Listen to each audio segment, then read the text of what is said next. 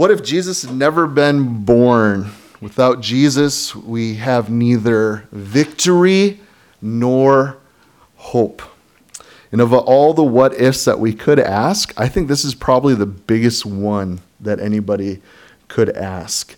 I had a whole list of things, and considering this, I'm just like, there's so many sermons going on about Jesus coming into the world. It'd be fun to talk about what it would be like if he didn't show up, if he never came.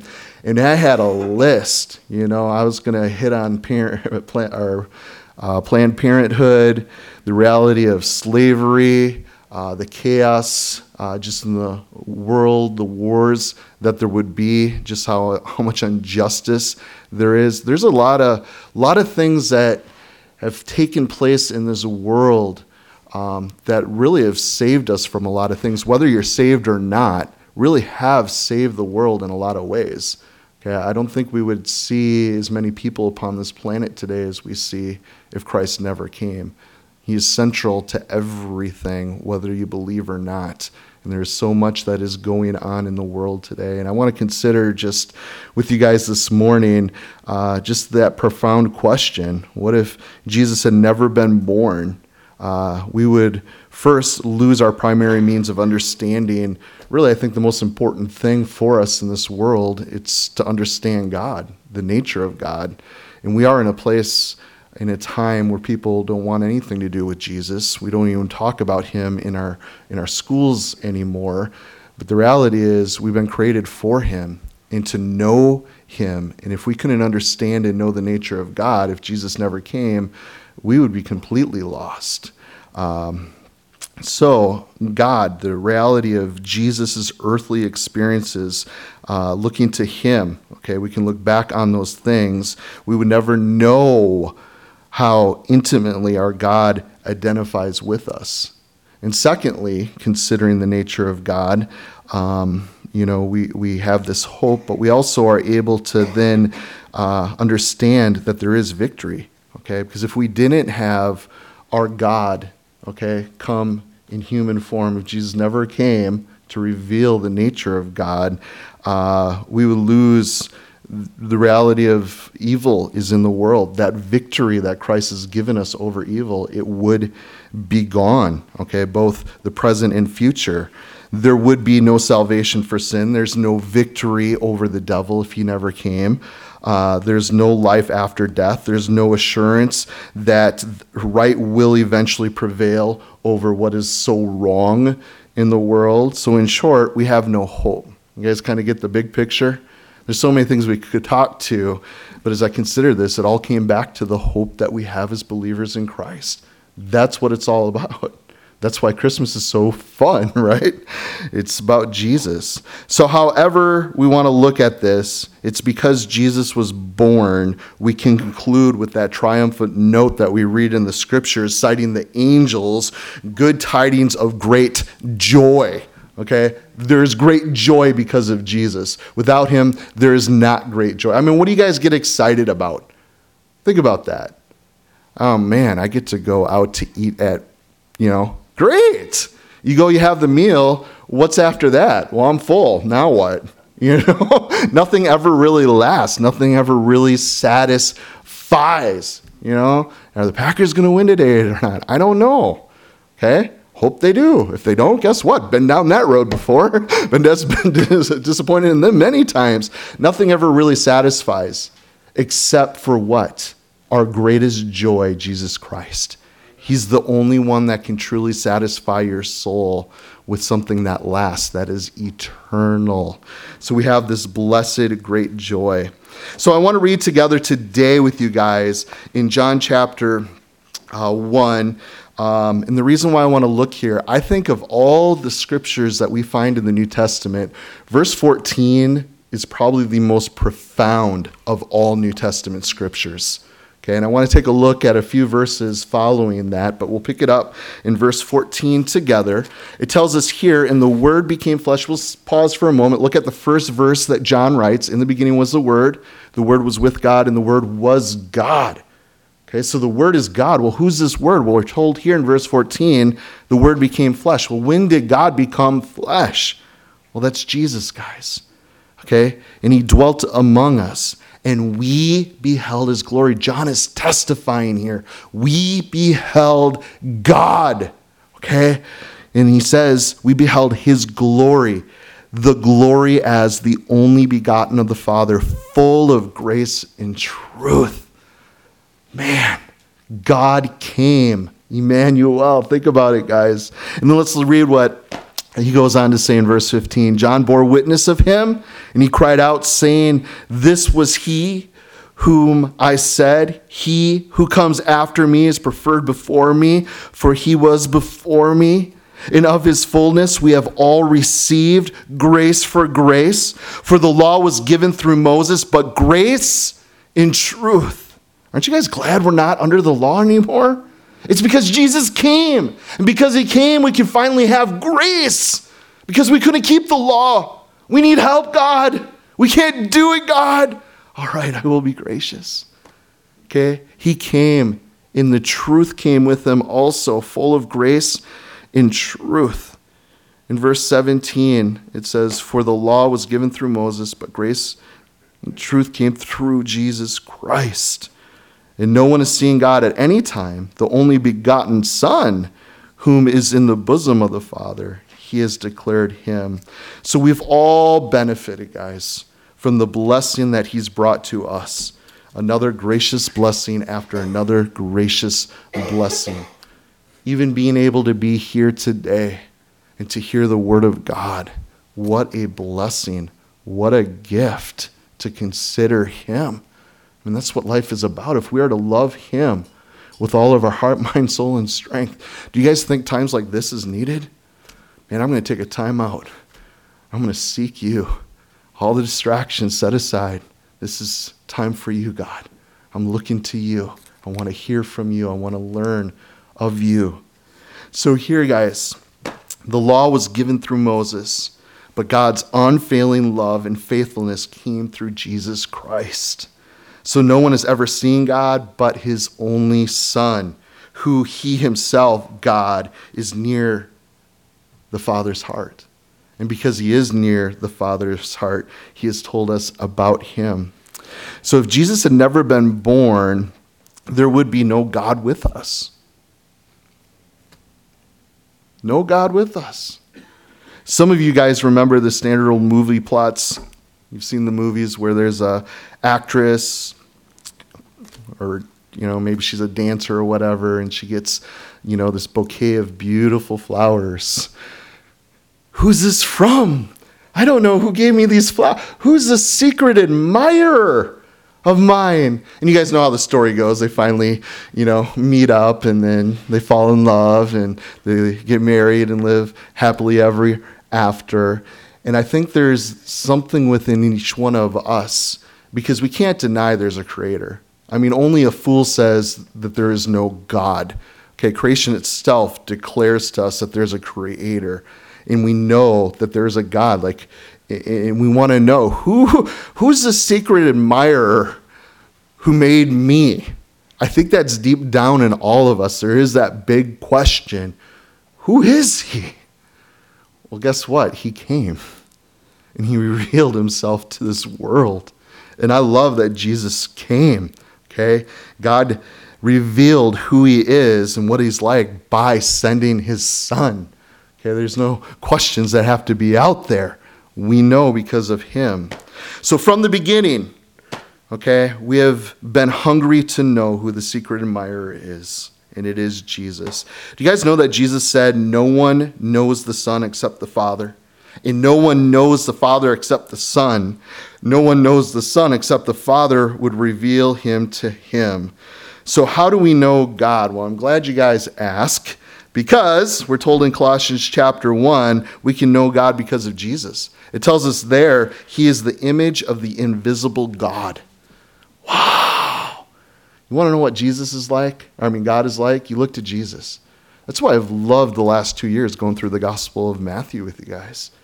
We got to see the heart of Jesus. What is God like? What does he care about? What is he passionate about? How does he love? How does he speak? How does he relate to others? Why has he come? That was all laid out for us in the Gospel of Matthew. Spend time in the Gospels on a regular basis, guys. We get to see and know the invisible God because Jesus is him. It's Jesus. So in the second chapter of Colossians, we also see the treasures of wisdom and knowledge are in the mystery of God. The Father is in the Son. So that's why the prophet Isaiah, Old Testament, wrote that God became Emmanuel. You guys know what Emmanuel means? We just sang it. God with us. Pretty cool. That was prophesied. Okay? Jesus just didn't randomly show up and just kind of like, oh, I'm going to finagle things and make everybody think I'm God. No, God said he was going to come. It was part of his plan all along, okay? Before the foundations of the world, before he even created the world, Christ was already crucified. It was always a part of his plan. So otherwise, God would have no face, he would have no ears, no heart, and we would not understand God because Jesus said, if you have seen me, you have seen the Father. For I and the Father are one. Do you believe that? I absolutely do. So if Jesus had not come on Christmas, we would have no knowledge of what God is like.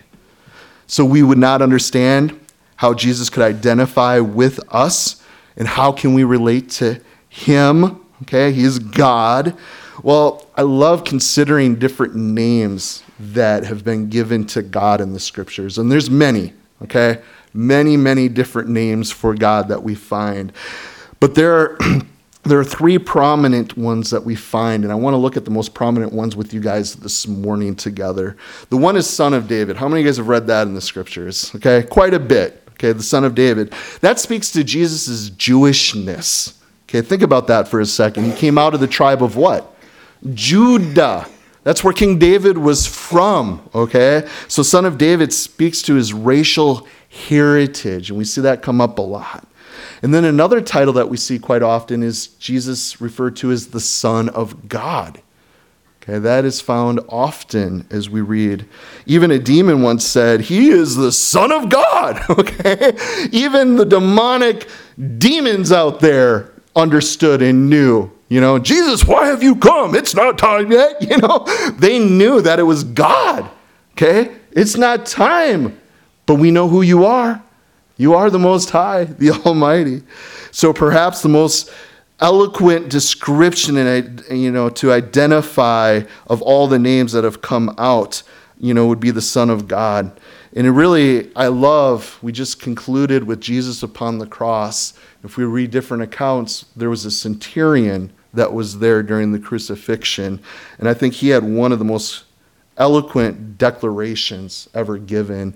And Max Lucado, he so beautifully related to this crusty, old, hard-nosed Roman centurion at the cross there with the three men. And he wrote this. I want to share it with you guys because I thought he did such a great job just considering him. He said this, as he washed, speaking about the centurion, the one in the middle, he began to notice something different about him. From his lips there came a sound, not a whine, not a scream, but a voice of authority. The voice said, it is finished. And he continued to stare up into heaven. That old Roman centurion got up and began to walk towards the figure on the middle of the cross. And as he began to walk, suddenly the ground began to shake and he fell down. And he got up again and he stumbled towards the cross and he fell down at the feet of the cross. And when he did, he noticed the head was now turned towards him. Those eyes that had been staring up into heaven are now staring down at him. And those hands couldn't come down to touch him. Those feet couldn't walk towards him. That head could barely move because of the pain. But he saw those eyes that looked so powerfully and helpfully and compassionately on this friendless adulteress in Jerusalem, or on the divorcee at Jacob's well, over the father who had lost his daughter. These were the eyes so powerful that the centurion could not help but look at them. And that voice spoke one more time. And he said, Father, into your hands I commit my spirit. The centurion knew something. He said something that if he had not, the angels would have. If he hadn't said it, the demons would have. If he hadn't said it, the rocks would have cried out. All of creation would have shouted. The centurion stood up and said, truly, this was the Son of God. So Son of David, Son of God, and then we have the Son of Man.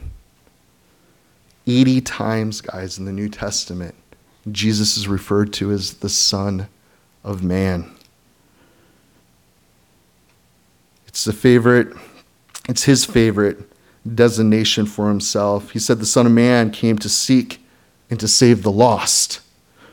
He said the Son of Man, when he comes, he will come with his mighty angels. And he also said, just as Jonah was in the belly of the great fish for 3 days and 3 nights, so will the Son of Man be in the depths of the earth. So Son of Man, what does it mean? Well, the title combines Son of Man that's used all the way back in the prophet Daniel chapter 7, verse 13, and also combines itself with what Isaiah laid out for us in Isaiah 52, verse 13, into chapter 53, which at this time I'd like you guys to turn in your Bibles to Isaiah 53 with me. But it's really incorporating what Jesus is doing by proclaiming and why we see him referred to as the Son of Man so often. He's incorporating that idea of sovereignty in the pre-existence of the suffering servant. So Jesus claimed to be the one who would inaugurate this glorious kingdom by first suffering. A lot of people have a hard time. Well, why would God come to earth? Why would he come to suffer? Okay, he had to. And he foretold us that's what he would do first. He would come to suffer and die for the sins of the world, death upon the cross. So the terms Son of Man contain this supernatural, and exalted overtones, which the Jews of that day, when Jesus was referred to as the Son of Man, they knew exactly what was being said. We kind of hear it, Son of Man, what are he talking about? Why would he be referred to? The Jews understood that he was declaring to be God by saying that. So we are able to identify with his deprivation, in considering Jesus as the Son of Man. We know that the scriptures say that foxes have a place to rest, but the Son of Man doesn't have a place to lay his head, Because Jesus came, the suffering servant, the Son of Man, we can identify with him. He can identify with us. I think that's pretty cool. As the Son of Man, he understood us in our limitations, He understood what it was to be hungry. Hey, we're hungry. Go get some food, he told the disciples, right? He understood that. He understood what it was like to be thirsty. I thirst, he said. Think about that. God understands our limitations, our needs. I love that part. So he also knew what it was like to be tired. You guys remember when the storm was going on and they were in a ship? All the disciples are freaking out. What's Jesus doing? I'm wiped out. I'm taking a nap. Leave me alone, guys. We're going to get to the other side. It's going to be okay, but we're going to die. So Jesus got up. Peace be still. Chill out, disciples. We're all good. But anyways, he understands. Jesus also can identify with our limitations, He was obedient to his parents, As children are called to be obedient to their parents. And he was an obedient son. And he took our limitations, and we can identify with that. He also understands temptations. Some scriptures may be popping in your mind as I say that. And I am so thankful that he is there and he understands when we are tempted. The Bible says that he was tempted in every point just as we are tempted. And yet he fought back. He didn't give in to any single one of those temptations. And it isn't wrong to be tempted, guys. Do you know that? It's not wrong to be tempted. Some of us beat ourselves up. Man, they just keep coming. I am tempted all the time. The Bible says that the Holy Spirit drove Jesus out into the wilderness to what? To be tempted. It's part of life. The Son of Man was tempted just as you and I are tempted, yet without sin. Some people think that good people don't face temptation. You guys know I like C.S. Lewis, and he pointed out how silly that idea is. He said good people understand temptation more than bad people. The reason? Bad people give in so quickly, they don't even know that it was supposed to be fought. Those who struggle with temptation are like people who are walking against the wind, like an army in a terrific battle with its enemy. A good person struggles with not giving in 5 minutes, but also knows that an hour later he or she will be struggling with it. Good people know what temptation is like. Okay? You guys know what it's like. Jesus did. In all points, he was tempted as we are.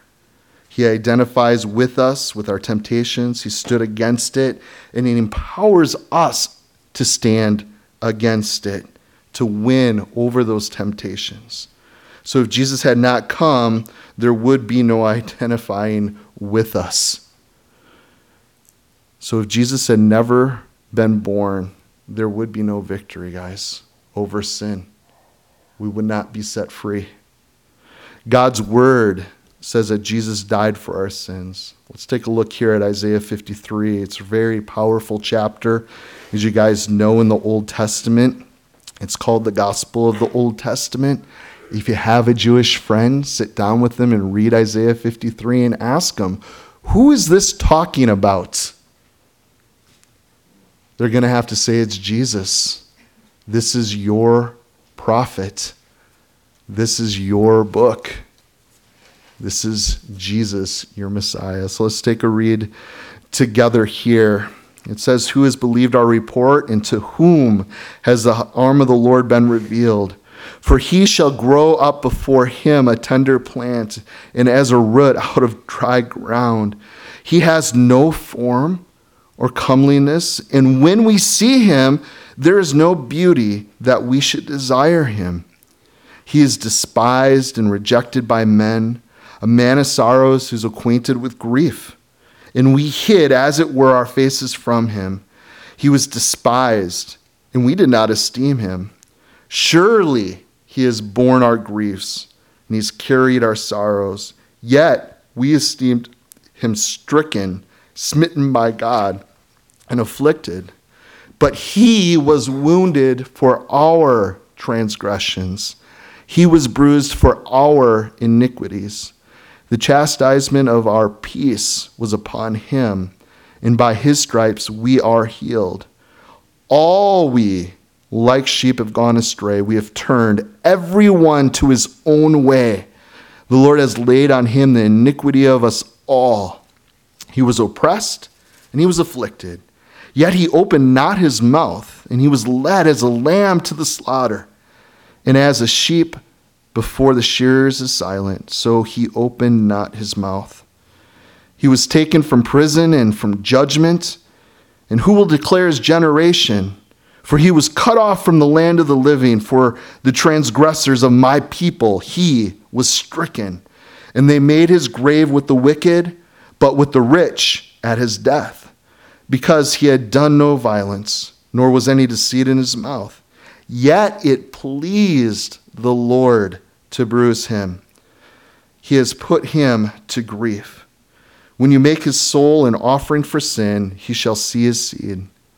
He shall prolong his days, and the pleasure of the Lord shall prosper in his hand. He shall see the labor of his soul and be satisfied, and by his knowledge my righteous servant shall justify many, for he shall bear their iniquities. Therefore I will divide him a portion with the great, and he shall divide the spoil with the strong, because he poured out his soul unto death. And he was numbered with the transgressors, and he bore the sin of many, and made intercession for the transgressors. 24 times, guys, in this chapter. 24 times it refers to someone else, or someone else taking the place for salvation. 24 times. 48 times personal pronouns are used. Jesus is the Savior. He is the one who bore that iniquity, took those sins upon himself. He came to save us from our sins. Guys, that's the gospel. Jesus died for your sins. Pretty simple. Do you believe it or not? That's what it really comes down to. It's true. He really did it.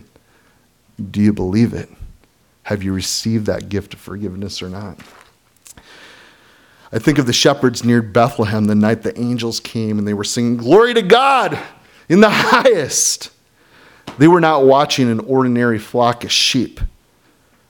These were the slaughter sheep, raised to be taken to Jerusalem to be offered to God.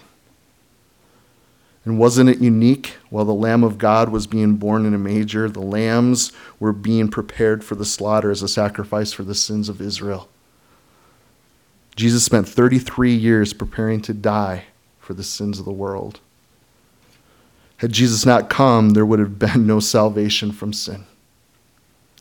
We're told in 1 John 3:8, how the word says, the reason that the Son of Man appeared was to destroy the devil's work. Wow, that's another good reason he came, huh? He came to destroy the devil's work. How many of you guys like the devil's work? Nuh-uh. Kill, destroy, right? Rip off. The word destroy, guys, okay, he came to destroy the devil's work. This is 1 John 3. You guys can look it up later in your Strongs. It's a very powerful word that is used for destroy. Okay, Jesus came to break or dissolve the devil's work. The word for devil is also interesting. It's diabolos, which means one who shatters. So Jesus came to break the one who shatters. That's pretty cool to think about. That's why he came. And what are the works of the devil? Well, the works of the devil, they affect us in many ways. Mentally, for one. You guys ever read of those fiery darts? Yeah, okay. He's there. He's the father of lies. That involves the mind, doesn't it? Okay. Who are we listening to? Are we going to listen to the voice of truth? Jesus said, I am the way, the truth, and the life. Are we listening to him? Or are we listening to the lies? Well, who do those lies come from? Well, Satan. He's the father of lies, we're told. Okay. The works of the devil. He comes to try to mess up our thinking. And Jesus came to shatter that bondage. Some of you guys choose to believe the lies, and therefore you're living in those lies. You struggle, you feel defeated. You're buying into the lies. Jesus came to shatter those lies. He comes to speak truth. But I feel so dirty. Well, if you're in Christ, you are holy. That's what the Bible, I don't care how you feel. What is the truth? The truth is you've been declared a saint. You are holy in Christ Jesus. And that's where we need to believe the truth, stand in the truth. Jesus came, guys, to shatter the bondage of those lies. So the works of the devil come also to affect us in motivation. Jesus dissolved diabolos works, which allow us to obey God instead of being an enemy of his. He came to destroy us morally, to make sin so alluring that we fall into its trap. And I will give you victory, God says, over the sins, those traps that will enable you, okay, to have victory over that. Why? Because the victory has been won. And now we get to walk in that victory as sons and daughters of God's. Okay? So he came to break the works of the devil. Also, Jesus, if he hadn't come, we'd be destroyed. Okay? Satan would win us and keep us for all eternity. That's what he wants to do. He fell. He took a third of his buddies with him. And he wants to take down as many people as possible today. That's what he's doing. He's very good at it. Okay? He's very good at lying. I mean, to a place we're buying into, hey, as long as you believe is, whatever you're believing, you're all good. We can all be happy. Just leave me alone. I'll leave you alone. And there is no absolute truth. Okay? Whatever we think is right, we'll call it good. Isn't that the mentality of the world today? It's sad. So, the Bible clearly says that Jesus came and died. Okay? He was not in a swoon. He did not take some pain-killing medication of myrrh to stop the heartbeat so that he'd be declared dead. No, Jesus was crucified. He died, okay? He was murdered, dead. So all humanity dies and suffered what we all will suffer. But some of you lost loved ones, okay, this past year. I think of our sister Andrea, who's down serving our kids this morning. Her grandma passed away. I'd ask you guys to be praying. I get to do the funeral on Wednesday. Be praying for her and her family. It's hard, but praise God, Grandma knew Jesus. Okay, I got to read some of her personal letters. She had a genuine faith. Okay, one of her favorite passages was from Isaiah, where God, inscribed in his hands your name. Okay, that was her favorite scripture. That's what she wanted to share at her funeral. Be praying, because there's going to be family and friends there that don't know the Savior. They've bought into the lies, that their hearts would be open to the gospel. Jesus really did come. Okay? Andrea's grandma, Ruth, is really with Jesus today. That's pretty exciting. So, we've lost loved ones. That's a hard thing. Okay? And it's hard. Some people, I'm never going to see them again. Okay? I'm never going to be able to touch their gray hair or give them a big hug, again. The reality is, their body's just in a casket. They're dead. Okay, they're going to be buried. They're going to decay. It hurts. That's the final chapter. That's it. That's what a lot of people go through when you don't have hope in Christ. If there's no forgiveness of sins, if there is no eternal life, you're just left with no hope. I love when Winston Churchill wrote his own funeral liturgy. Okay, and I'd encourage you guys to do the same. Andrea's grandma did. She here's the 66 songs I once sung at my funeral, Well, you're not going to be able to do them all. But bless her heart, that's how many songs ministered to her, And I love it. I think we should all do that, okay? Put things into your funeral. This is what I want shared. These are the scriptures I'd like shared. Okay, when my Aunt Midge passed away, she had written down, she was kind of in a goofy church. The pastors didn't share the gospel, but because my aunt wanted these certain scriptures shared at her funeral, guess what? The gospel was still shared, even though the pastors wouldn't do it. Just praise the Lord. So I encourage you guys, put songs in there, put scriptures, testimonies in there, so all your loved ones, they're going to come, and maybe they're hard and they won't want to listen now, but something happens when someone passes, okay? Hearts are open. I think it's the only time for some that actually think about afterlife, okay? Their mortality, eternal things. So be a light even after you die. But I want to talk about Winston for a second. Winston Churchill wrote his own funeral liturgy. He wanted some great hymns to be sung during it. It was at St. Paul's there. He wanted a trumpet to sound, okay, get everybody's attention. And then the first trumpet would sound, and then the sound of taps would begin. Day is done, gone the sun, from the lake, from the hill, from the sky, all is well, safely rest. God is nigh. Okay? And then from there, on the other side of the dome, as soon as that was to be finished, he wanted reveal to be played. Get up in the morning, because Jesus conquered death for every Christian. That is so awesome, because we think of a man like Winston Churchill, a lot could be said and done at his funeral, but no, this is what I want you guys to know. Hey, there is hope. There is life in Christ. That's where I am now, I love it. So we all are going to be changed, we're told in the scriptures. We shall see him as he is, and we shall be like him. For this corruptible must take on incorruption, the mortal must take on immortality, and then shall be brought to pass the saying, death is swallowed up in victory.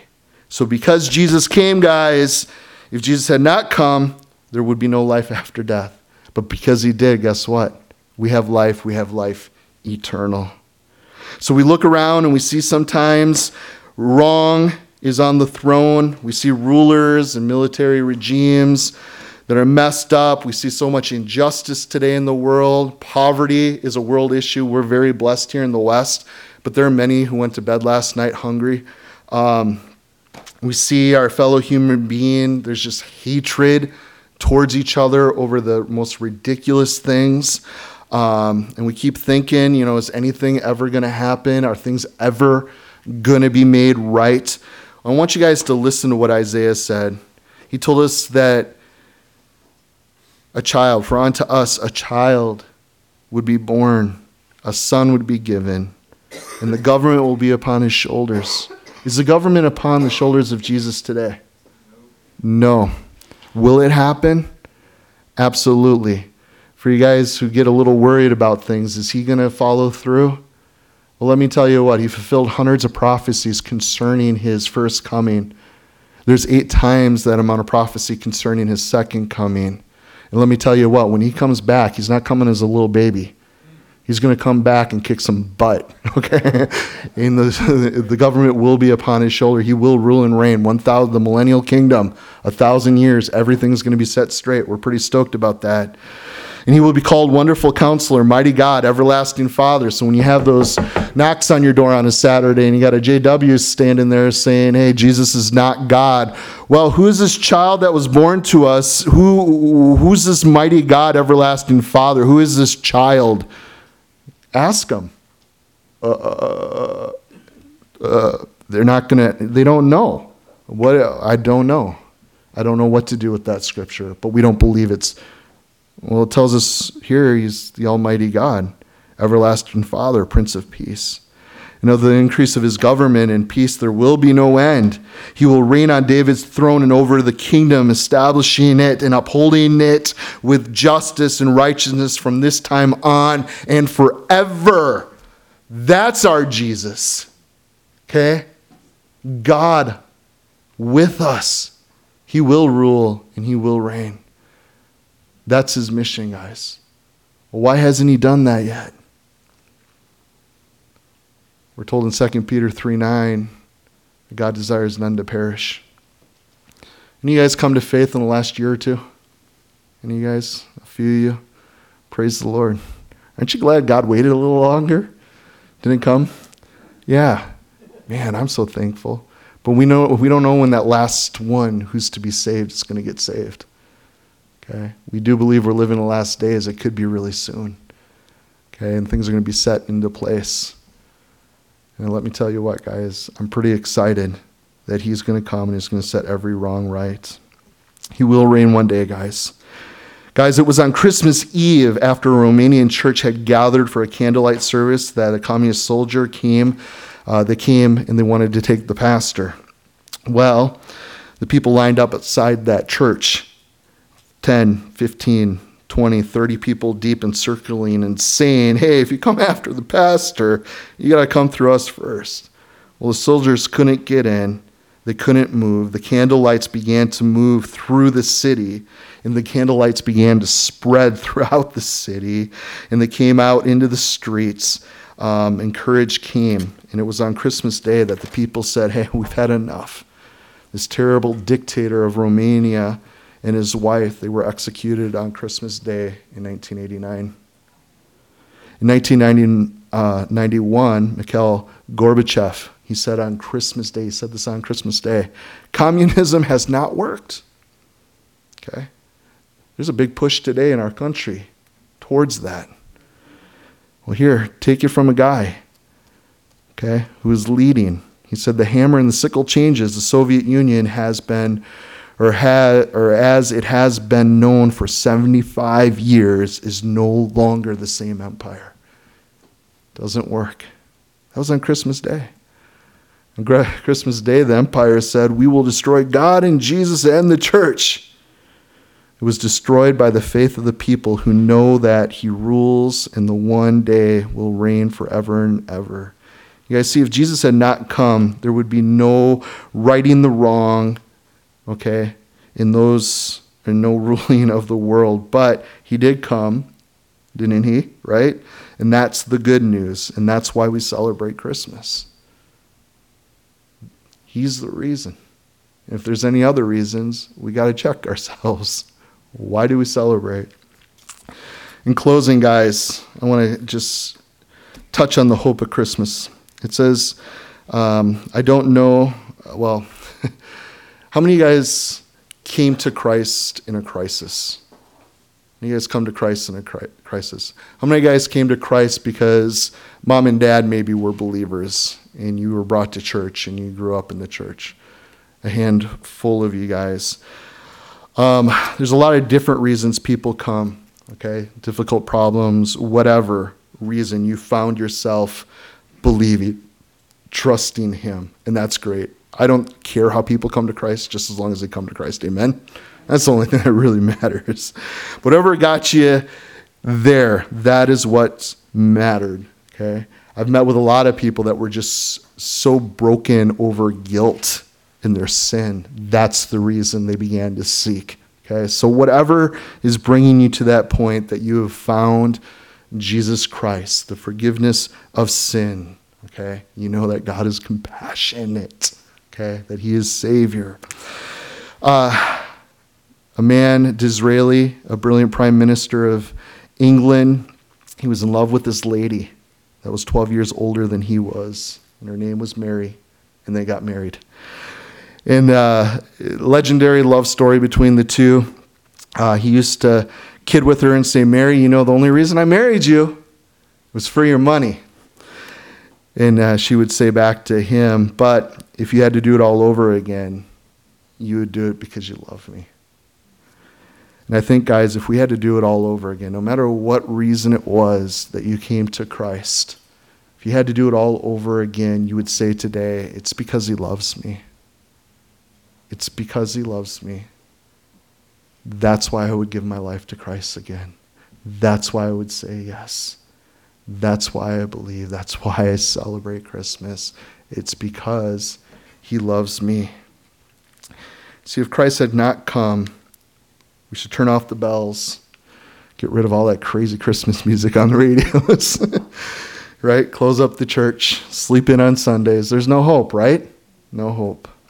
But I bring you good tidings of great joy, for unto us this day, born in the city of David, is the Savior, Christ the Lord. And the light came into the world, and we beheld the glory of the only begotten of the Father, full of grace and truth. And the darkness could not overcome the light. I'd like to close with the last prayer that we find in all of the Bible. Does anybody know what it is? Even so, Lord Jesus, come quickly. Because Jesus just proclaimed at the end of Revelation, behold, I'm coming quickly. And that's what we do is we come to the Lord's table. We proclaim his death until he comes. And we do believe he's going to come quick. It'd be so cool if it be today. So, Father, as we keep looking to you, not just because it's Christmas season or because we considered in your word today that you came and dwelt among us, full of grace and truth, Lord. Those passages definitely stir us up. We look to you because you're it, Lord. You're the becoming one. You are the Savior of this world, and we all need you. So I just pray grace for each and every one of my brothers and sisters here, that you would help all of us, Lord, to keep our eyes fixed upon you this Christmas season and every day, Lord, no matter what comes our way. And for any here today that are seeking, Lord, that you, Father, would just open their eyes, let them just see that you really are who you say you are, that you are our God, our Creator, exactly what they need. So I thank you so much, Lord, for this time together in your word this morning. God, I pray that we would be led out this week, Father, just with you in sight, walking closely to you, and just being about your purposes, that your will would be done in our lives. And we humbly ask this in your name, Jesus. Amen. Amen.